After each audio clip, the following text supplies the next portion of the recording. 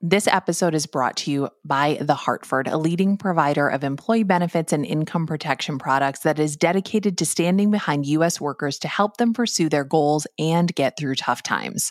For more information about The Hartford, visit thehartford.com/employee benefits. We've also got a link in our show notes.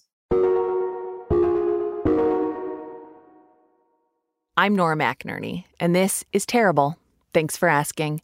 If you know me, you know that when I'm at my worst, I am the worst person you've ever met. Sometimes when I'm on a plane and I hear another passenger say something rude or just use the wrong tone of voice with a flight attendant, I'm like, oh my God, oh my God, oh my God, oh my God. Or even worse, once the flight attendant has announced that overhead space is limited and is now reserved only for suitcases, so don't put your jackets up there, and then someone stands up and puts their jacket in the overhead bin, I seethe. I am like, what is wrong with you? What's wrong with you? So healthier people than me suggest approaching these kinds of situations with the attitude of what happened to you instead of what's wrong with you, because we are shaped by what has happened to us in varying degrees and in varying ways. Of course we are. We know that. Anecdotally, at least, our childhoods affect us as adults. Some of us were abused as kids and then end up in abusive relationships, or were raised by people struggling with addiction and now have our own addiction issues. Or we were bitten by a dog as a kid, and now every time we see a dog, we want to bite it. Instagram therapists, which are a genre of account that I love on Instagram, will tell you that we all have work to do healing our inner children. They say things like, you can exercise and change your diet all you want, but if you don't heal what's going on in your heart, you'll never be free. And they're right, and that's a lovely sentiment when you just want something simplified and easily digestible, but like all of Instagram, that sentiment has been cherry-picked from a much larger, much more complicated thing. It's not to say that that Instagram is not accurate in those assessments. There's a lot of truth to a saying like that what happens to us as kids shapes who we are as adults. It's just not the whole story. And it's also not just anecdotal. It turns out that science has been studying all of this. And what many people consider just a part of growing up, that life is hard, it sucks to be a kid, that actually has big implications. I am talking about threats that are so severe or pervasive that they literally get under our skin and change our physiology. The Center of Disease Control names it as the prime determinant of health. And yet for most of us, it's still an unknown epidemic. In the words of Dr. Robert Block, the former president of the American Academy of Pediatrics, adverse childhood experiences are the single greatest unaddressed public health threat facing our nation today. The magnitude of this problem is so huge, and the complexity of dealing with it after the fact is so huge, that realistically the only serious approach is going to have to involve primary prevention. When we recognize this to be a public health crisis, then we can begin to use the right toolkit to come up with solutions. In a world where all adults are former children and most children are future adults, a health crisis that starts in childhood is huge. It means that this isn't just happening to other people, but that this is something that will affect all of us in some way. As a team, we think this is also important that we're going to spend the next 3 episodes exploring in depth the effects of childhood trauma and what it means for all of us. We're going to go down some surprising paths, share a lot of interesting and hopefully useful information, and ask a lot of questions. Like, how do we understand our own health, our own childhoods? And how are those things related? How do we understand and talk about the big cultural, political, and economic systems that keep hurting kids? How do we do better for the kids in our lives, especially the ones who are going through something hard? We hope that by the end of this series, we'll all have a common language to help us move towards a common understanding of how our childhoods aren't behind us, and how everyone who is now a kid is hopefully going to grow up and take their childhood with them. We'll get to understand how to look at each other and ask, not, what's wrong with you, sir? Sitting in 11A, I'm looking at you. But what happened to you? And we'll get started with all that after this quick break.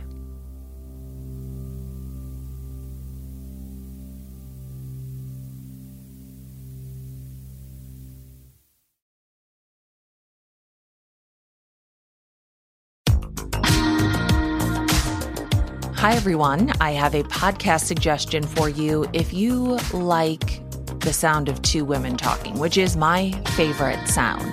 It's called listening to the Forever 35 podcast. Am I still 35? No, but I was when the show started 6 years ago. There are 6 years of episodes.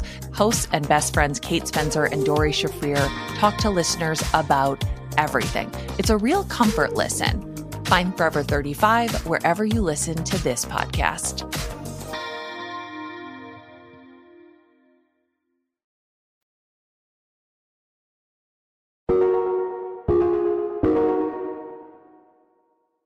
And we're back. So where do we start when we're talking about how childhood adversity affects us? Well, let's look at a childhood, one childhood, from a few different angles.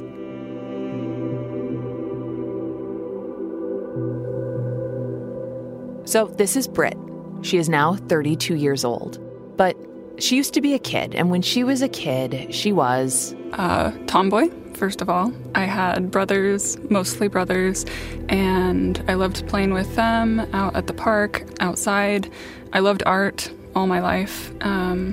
I was the smallest and youngest child, so I spent a lot of time wanting to have my siblings play with me, and probably the annoying one, if I can recall correctly, I was the tattletale.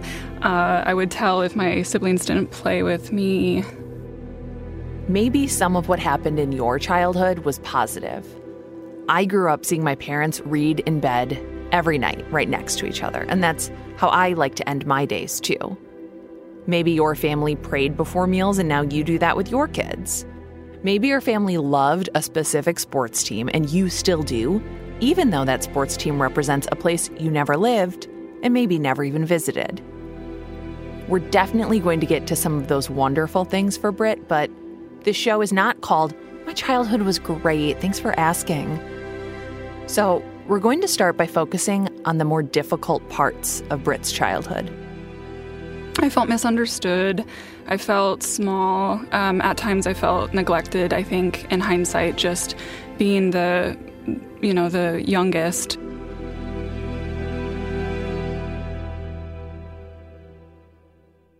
Britt's parents were divorced before she was old enough to even realize what that means. When they divorced, her mom remarried, and Britt's siblings included her biological big sister and a blended family with a bunch of brothers. I do remember living with my mom and my stepdad and my two stepbrothers and my real sister full time, and I would visit my real dad on the weekends. I loved the schools that I went to. I loved my friends. I loved that part of the town I lived in. My mom's house, there was always Enya. She played Enya nonstop. We would get up and make hash browns for breakfast. Sometimes pancakes. We lived across the street from a park, so we spent a lot of time, us siblings, over there playing. Doesn't that sound lovely? Enya and pancakes and siblings and playing at the park. It was. And then when Britt was 5, her mom changed. And that was scary for me because there was little talk about it, and I would just see my mom start to change in appearance. And I remember one time she came out of the bathroom crying, and I went in the bathroom to see what was making my mom sad. And I saw this grocery bag, this little paper bag full of my mom's hair, and just kind of seeing little signs of things that were not normal, but not a lot of talk that I can recall about what was happening. Britt's mom had bone cancer. She was diagnosed at age 29. So when I think back of that period of my life, I remember with my mom mostly being just afraid for her health. And I knew she loved us very much, and that's what everyone tells us. Nearly 3 years later, on New Year's Day of 1996, when Britt was 8, Britt is waking up in her room at her dad's house. On the bottom bunk, and my sister was on the top bunk, and my dad came in, and it was around 7 a.m., I think, and he was crying, and he let us know that our mom passed away. And the really kind of embarrassing response that I had was I laughed, and I was clearly in shock, but I laughed, and then I felt like an asshole while my sister cried, and I laughed out of shock. But my dad still comforted both of us, and later that day took us to see some movies to kind of distract us. The movie that they picked that day, after going to see their dead mom one last time and playing for a little bit with their stepbrothers, was the Leslie Nielsen comedy Dead and Loving It. After her mom died, Britt and her sister went to go live with their dad full-time. It was a whole new life. Britt's dad started dating a few different women that Britt liked, but it was never anything too serious. Until a year later, when he meets a woman who will become Britt's stepmother. Britt is 9 at the time, and she thinks of this lady as a nice woman who would buy us ice cream, and I really loved ice cream. But another part of her was wary. It wasn't that she did anything in the very beginning of dating that seemed off-putting or alarming or unsafe, but it was just that she didn't have this warmth about her that I was used to with my mom or with the women that my dad dated. I don't know, we just weren't really close from the beginning. But Britt kept those misgivings to herself, because what else was she going to do? Tap her dad on the shoulder and say, "Hey, Dad, I know you're getting serious with this person, but I'm just getting a bad vibe from her." Britt's a tween and didn't feel like she was in the position to tell her dad how to live his life. So Britt doesn't say anything, and after 2 years of dating, they all move into a new house with Dad's girlfriend and Dad's girlfriend's son, who's the same age as Britt. At that point, that's when life shifted drastically, because I went from the middle school that I loved on that part of town that I grew up in to moving in a different part of that town, and whole new school, all new friends, just starting from scratch, really vulnerable, and it just, life never felt the same after that. It's a new life and a new family, which is made official a few months later with a courthouse wedding. At the wedding, Britt does her best to be happy for her dad. She tries to be happy for all of them. It was a forced happiness. It didn't feel very genuine, but I felt like I was just a witness to this new life, kind of a passenger.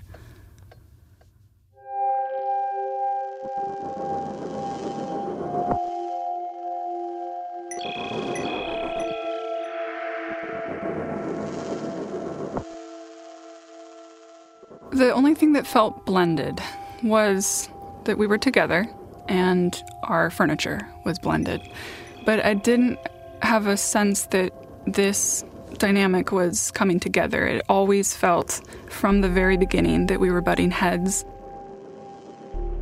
Britt could see this incompatibility in the way that her dad and her new stepmom parented. You know, there's my dad's version and then there was the stepmom's version. And she raised her child very differently than how my dad raised his child. In middle school, early in their new blended family, Britt started to feel like she and her sister were always being targeted for discipline by their stepmom, even though they made a lot of effort to be obedient. That they were starting to just be constantly in trouble. At this point, Britt's dad was working 40 to 50 hours a week, coming home, going back to work. He'd go out of town on work trips 4 or 5 times a year. So I think he was just taking on a new role, and maybe was just too stretched thin to be super present in his kids' lives because he was just trying to survive. Britt's dad says that he always tried to be there for the girls and be interested in what they were doing in life. but that he was also trying to navigate all sorts of new dynamics in the family. And Britt's stepmom is the one at home most of the time, so Britt's home life is mostly spent with her stepmother, and her feelings of isolation are increasing. Britt describes this time as really feeling unheard, small, neglected. To feel neglected felt like I wasn't seen and considered, and that was just a constant feeling throughout my childhood. Like that I wasn't valued enough to have a voice and have feelings about what was going on.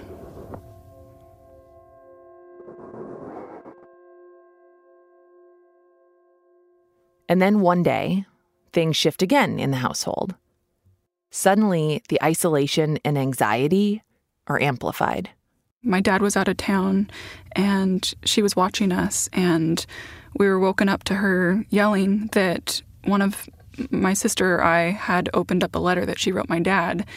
And I can tell when my sister's lying, and we both looked at each other and to see, was it you that opened up this letter? And neither of us did. To this day, we still promise to each other that neither of us opened it. And she was irate that one of us was sneaking through her personal stuff. And from that day forward, she didn't trust us. From then on, Britt feels she and her sister are being isolated from their father. And there's more yelling. Like, say, some chores weren't done. I feel like a rational way to talk about that to middle schoolers would be to ask them to do their chores instead of screaming at them and going into a spiral about all the things that are wrong with them. So it became, every little tiny instance could spiral out of control to be this big thing, and she would bring up things from the past or become nonsensical, and it would be a pattern of we did something wrong, and then we would get grounded, and if we ever tried to defend ourselves or explain ourselves, we would get in even more trouble. Britt remembers the yelling became a part of their daily routine. Everyone focused on the immediate fight instead of yesterday's fight, which meant there was never any resolution, any closure. And Britt felt like some of the yelling was based on hyperbole or in situations that the girls didn't have any control over. A lot of the yelling happened when Britt's dad was at work. So when my dad was not home, my stepmom would either just be in her bed watching TV or yelling at us. And when my dad was home, it was that she was running around maybe cleaning and or consulting him on how terrible we were. And oftentimes she would call him at work, and you could hear her in the other room screaming and telling him how terrible things are and to get home as soon as possible. That was a frequent thing. As a middle schooler, Britt didn't want to tell her friends about this. It was embarrassing. It would set her apart from them and their lives. Could she talk to her dad about it? Could he do something? She tried, but it didn't have the kind of result she was hoping for. Britt's dad acknowledges that his wife yelled and that, quote, anyone who heard her yelling could say it was intense. And he says it feels like it was abusive. But in the moment, Britt did not get the sense that he understood how this yelling affected her. Because when Britt would try to talk with him about it in private, and I would say to him that I'm afraid he would, like a loving father, try to navigate that and talk with her about it. And then I would get in trouble and, she would say I was lying. And then I would actually get grounded for, quote, making these things up. Britt loved her dad, but she started to find that in most cases, he was siding with Britt's stepmom whenever there was a conflict. His response to Britt expressing hurt would be to defend his wife. This made Britt feel like she had no one to protect her. She learned to hide herself and her feelings and reactions to try to avoid it escalating. But no one reached out to her in the way that she needed in that lonely place. This is hard for Britt. All of her feelings about what's happening, and feeling like her feelings about what is happening aren't important. This is stressful to her. on occasion, the whole family would get together and try and explain to her that what she was describing didn't actually happen. And so that's when I started to realize, through overhearing my dad and her talking, that she was on pain meds. And, hearing my stepbrother mention that these pain meds are making her act differently, and that the same thing happened with her last relationship with his dad. So there was a pattern that was being repeated, and it was kind of validating to hear that, because then it gave a reason for why she was acting so irrational. Because prior to that, I just thought this was just an angry woman who we could never please. Let's be clear, chronic pain can be a devastating thing that can change someone's personality and cause all sorts of problems. And as we know, some of the drugs, opiates, that are used to combat chronic pain come with their own huge, huge problems. We asked Britt's dad about his wife's chronic pain, her use of medications, and her behavior. He said that, quote, most of her irrational behavior would be due to the multiple medicines that her varied doctors put her on for one thing or another. He said that, quote, the pills changed her personality. He also said that, quote, most other people just shrug it off because they understand she has good reason to be in a bad mood. People with good health don't understand the torture of poor health. He also said that, quote, not everything can be blamed on opioids. I want to tell you that we called Britt's stepmom and stepbrother to ask them about everything in this story. They did not want to participate or did not respond.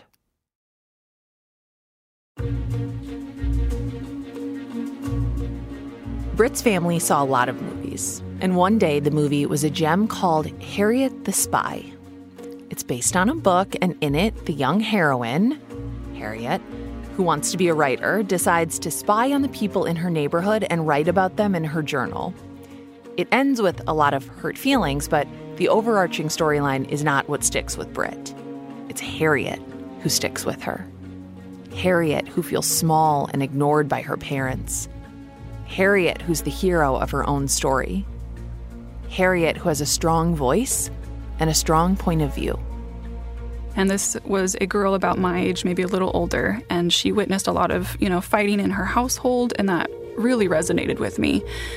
She would put her ear up to the door and take notes on what they were saying, and I really loved how powerful this little girl seemed to me in the movies. And I then had the seed planted that I wanted to become a spy, and I wanted to save up to buy a tape recorder, and so I did that. Some of this tape is hard to listen to, so if you want to skip ahead a few minutes, that's okay. We went overboard for you guys for Christmas, and you don't appreciate it. You sit there, nothing was good enough for you. Every goddamn thing you had to sit and send out. And you know what? I'm sick of this crap. It wasn't that we picked out things that weren't good for you. We went to a lot of work and spent a lot of time going down there after work when we were tired and didn't have the money to get you guys Christmas presents, and you sent everything back. And you know what? You're a spoiled brat. It gave me this sense of control when I didn't have any control in my environment, and that was really important for me. And I think also something that I realized after, listening to the tapes after 20 years of not hearing it, I thought that I was completely voiceless and that I wouldn't stand up for myself. But something that I heard that kind of shocked me was, on occasion, I would, be taping it. And I think that gave me a little sense of courage, because I knew that I was documenting it. So, remain calm, Britt, and prove how crazy life is. And I would, address my stepmom. And whereas before the tape recorder, I wouldn't have done that. And it kind of just gave me this cushion of security that I could show someone this and prove that I wasn't making this up. I was trying to talk to you. I came out there and you were screaming, and I'm not used to you just waking up and screaming, and it made us feel uncomfortable. Yes. Bottom line, and we weren't against you. Just go to your room next time and shut up. Is bottom line is, if I have to pull that kind of rant on you, because nobody is going to treat me like you are my equal. I'm not your fucking roommate, and I will say fucking because I'm really pissed off right now. If you sit there what did I do? Some people have different ideas about what yelling is and about what is acceptable to say to kids. Some people might not think twice about examples like that, while others might be deeply offended at a parent talking that way to a child. The important thing, though, isn't how any of those folks feel about it. The only thing that matters is how Britt felt about it. To her, this was constant, and it was aggressive, and it was dismissive. For her, this made a huge impact on her emotions and her sense of self. And sometimes it got bad. There were a few times that the fights got so loud that neighbors would call the police. But one night when Britt was about 15, the fighting between Britt's dad and Britt's stepmom was getting really heated. Britt and her dad agreed that this night was the worst that they experienced. That night, Britt was looking out from her room down the hall toward her dad in the hallway. She could see him at the door to the kitchen on the other side of the room from her stepmom. Britt's stepmom was standing near the sink yelling at Britt's dad. And Britt turned on her recorder. Again, if you don't want to hear it, skip ahead about 5 minutes. Who the hell do you think you are? I have been over that for you the last 3 years.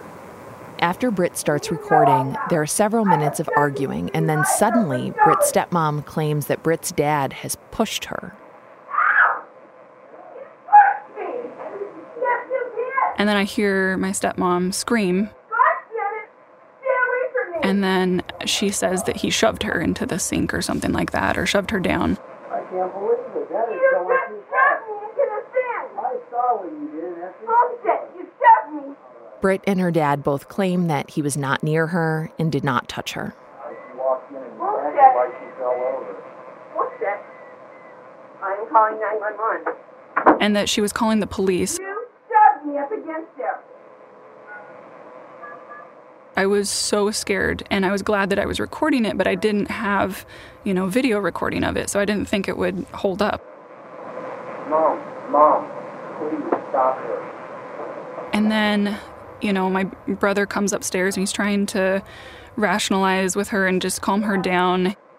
So he's saying to her that she needs to calm down because she was really upset that he wasn't taking her side and didn't believe her. Mom, you're not... You don't want my son anymore.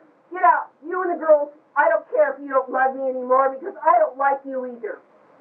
This is a difficult part of the tape to listen to. It goes on for several minutes. Britt's stepmom threatens restraining orders and eviction for family members, accuses everyone in the house of lying and conspiring against her, and threatens to leave. You wouldn't trust yourself if you saw you like this either. I'm in a lot of pain right now. Then, Mom, calm down, please.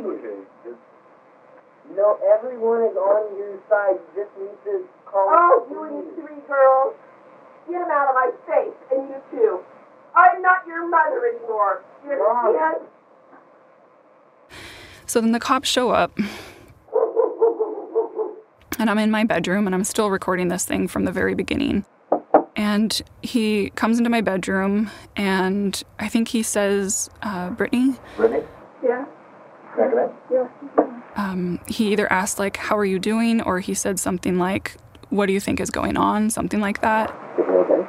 And I remember being pretty mute and scared to describe what was going on, because I knew what was going on. But I, again, still felt very voiceless. So when I had my opportunity to say something, I didn't. But he is talking in the recording, and he's talking with, I think, another officer. And they're kind of describing what's going on and that there's pain meds. And she locked herself in the bathroom. And it was just one of the scariest fights I'd ever witnessed and heard. And the thing that really stands out to me with listening to the tape recorder is it was the first time that someone came into my bedroom during a fight and asked how I was doing and checked in with me. And regardless of the fact that I choked up and couldn't say anything, I felt heard.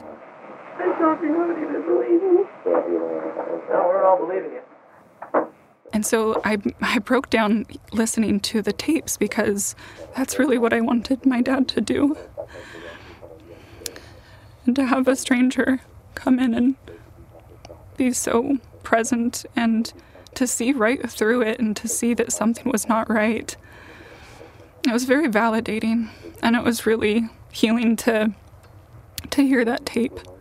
And he just said, "You're going to go downstairs and be with your brother and sister. They're waiting for you. Everything's going to be okay, okay?" And I think I muffled okay.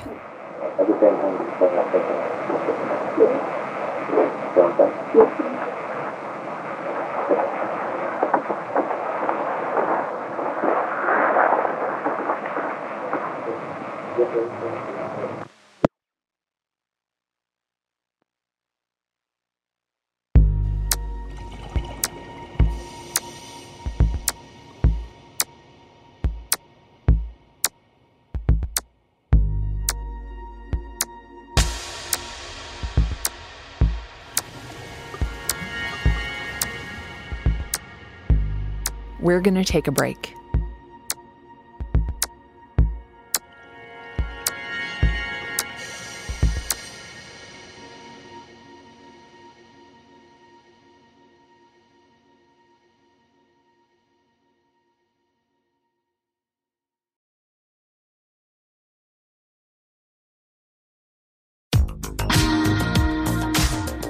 Hi, everyone. I have a podcast suggestion for you. If you like the sound of two women talking, which is my favorite sound, it's called Listening to the Forever 35 podcast. Am I still 35? No, but I was when the show started 6 years ago. There are 6 years of episodes. Hosts and best friends Kate Spencer and Dori Shafrir talk to listeners about everything. It's a real comfort listen. Find Forever 35 wherever you listen to this podcast.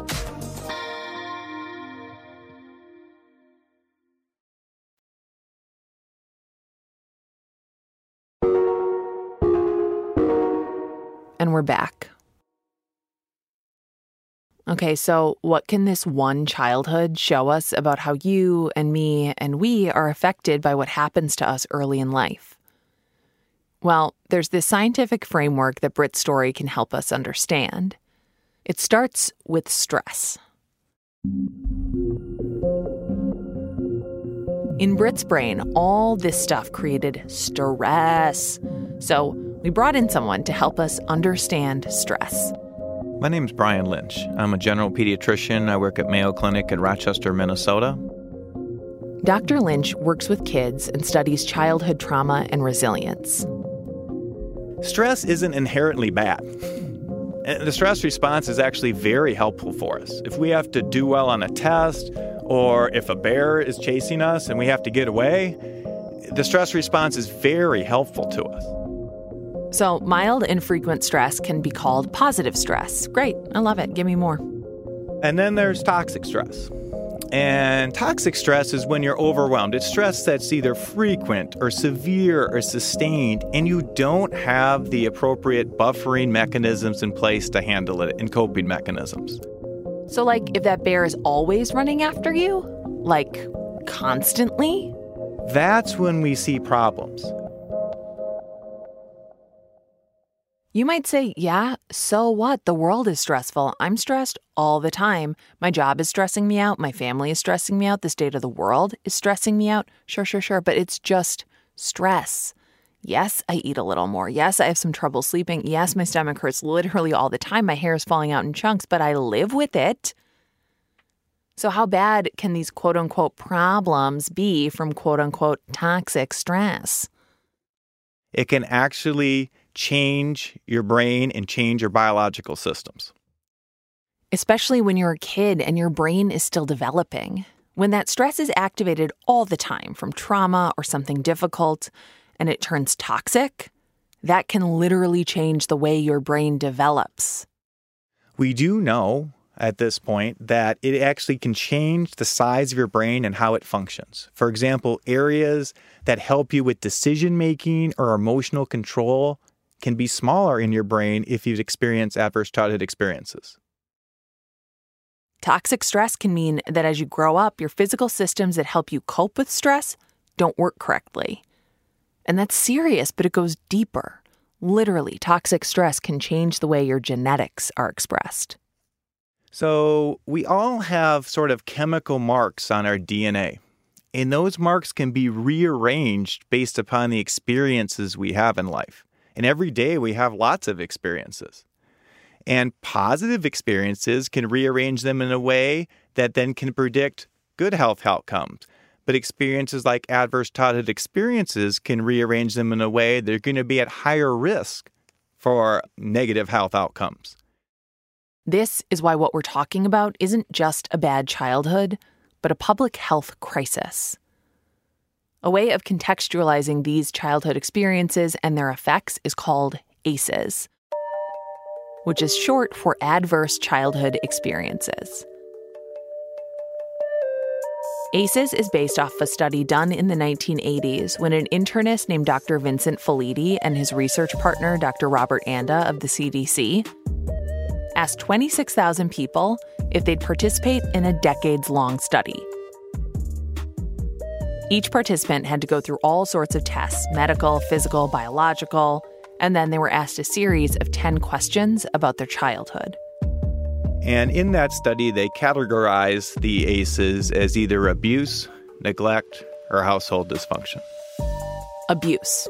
Questions like, were you ever sworn at or yelled at, struck, made to feel unsafe? Were people in your family? Neglect. Questions like, did you live with an addict? Did you not have enough to eat or clean clothes? Dysfunction. Questions like, did you witness violence in your family?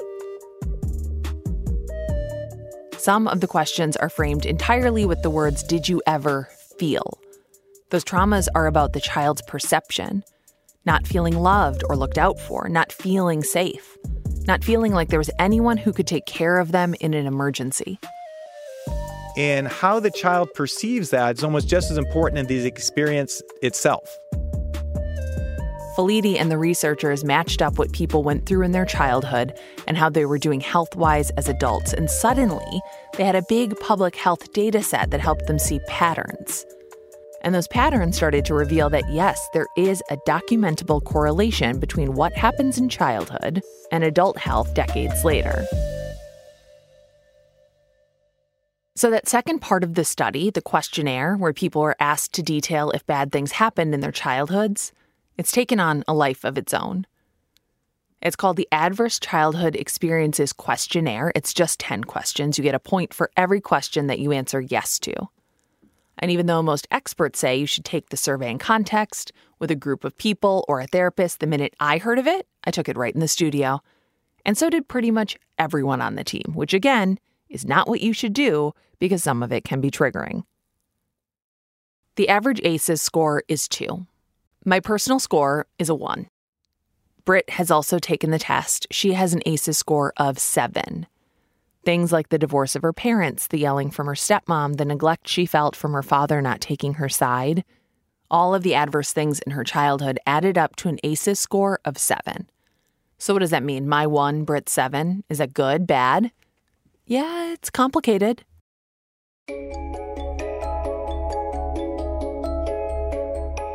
Because the researchers have all this data to compare scores with health outcomes, they can start to make correlations between the two. And then subsequently we learned from the study that these adverse experiences are associated with chronic health conditions in both children and adults. They could start to say that statistically, people who score higher on the ACEs questionnaire more frequently experience things like drug use, alcoholism, suicide, going to prison, risky sexual behavior. And the higher your ACEs score, the more the risk. So, for example, my ACEs score of 1 means I'm twice as likely to suffer from alcoholism than a person with a score of 0. But Britt has a 7, which means she's at least 7 times more likely to suffer from alcoholism. Remember, increasing the odds is just that. It's just higher odds, not a determination for your life. And that increase is not linear. The risks for some things escalate much faster than for others. So, for example, I'm twice as likely to attempt suicide than someone with no ACEs, whereas Britt would be 12 times more likely.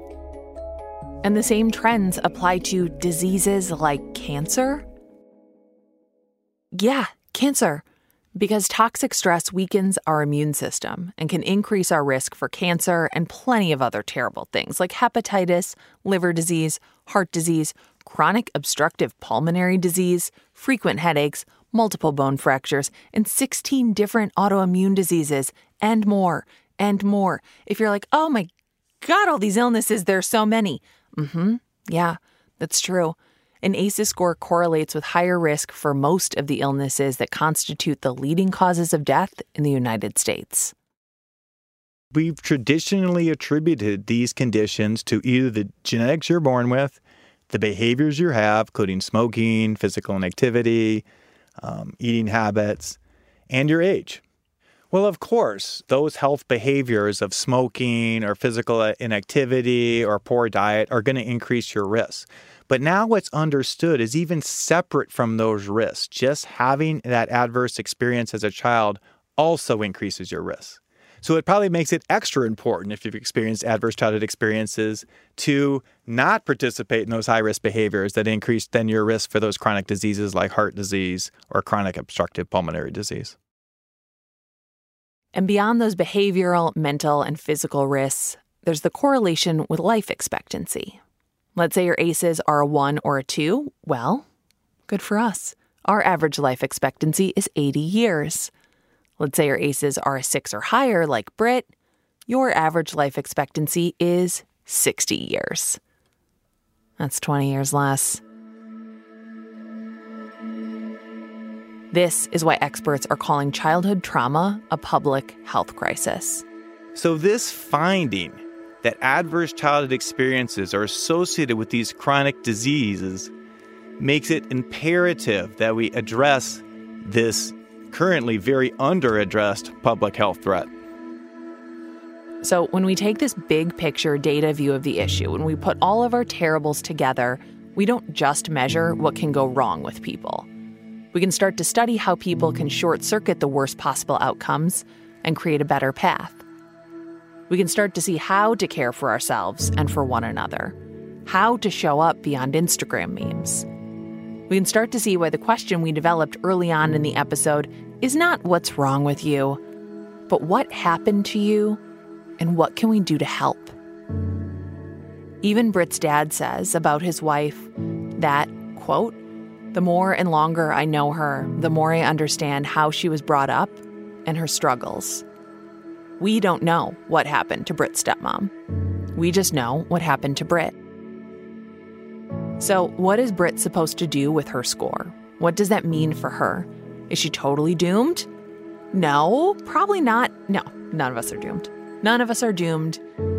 In what we told about Britt's childhood, we basically reduced her down to her sad childhood story. Just her ACEs. But no one is just a sad story or just ACEs. It doesn't look at it in a three-dimensional lens. It doesn't look at it in the fact that what is going on around you while you're experiencing the ACE really impacts those health outcomes. Probably with everybody we live with in our lives, we have positive and negative experiences. And just like the negative experiences can increase risk for health concerns, the positive experiences can mitigate those risks or decrease those risks. So it's going to be very important to, if you identify that you've had ACEs in your life, to make sure and see it within the full context of what else was going on at that time. Do you have protective factors in place? Do you have supportive adults around you?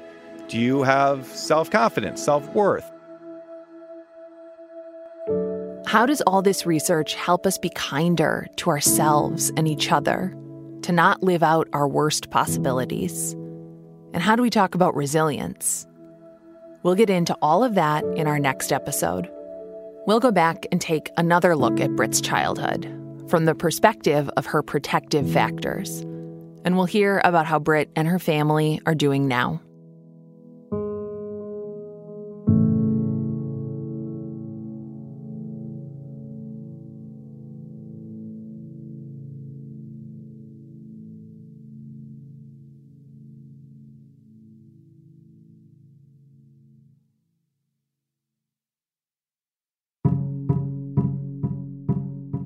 I'm Nora McInerney, and this has been Terrible. Thanks for asking.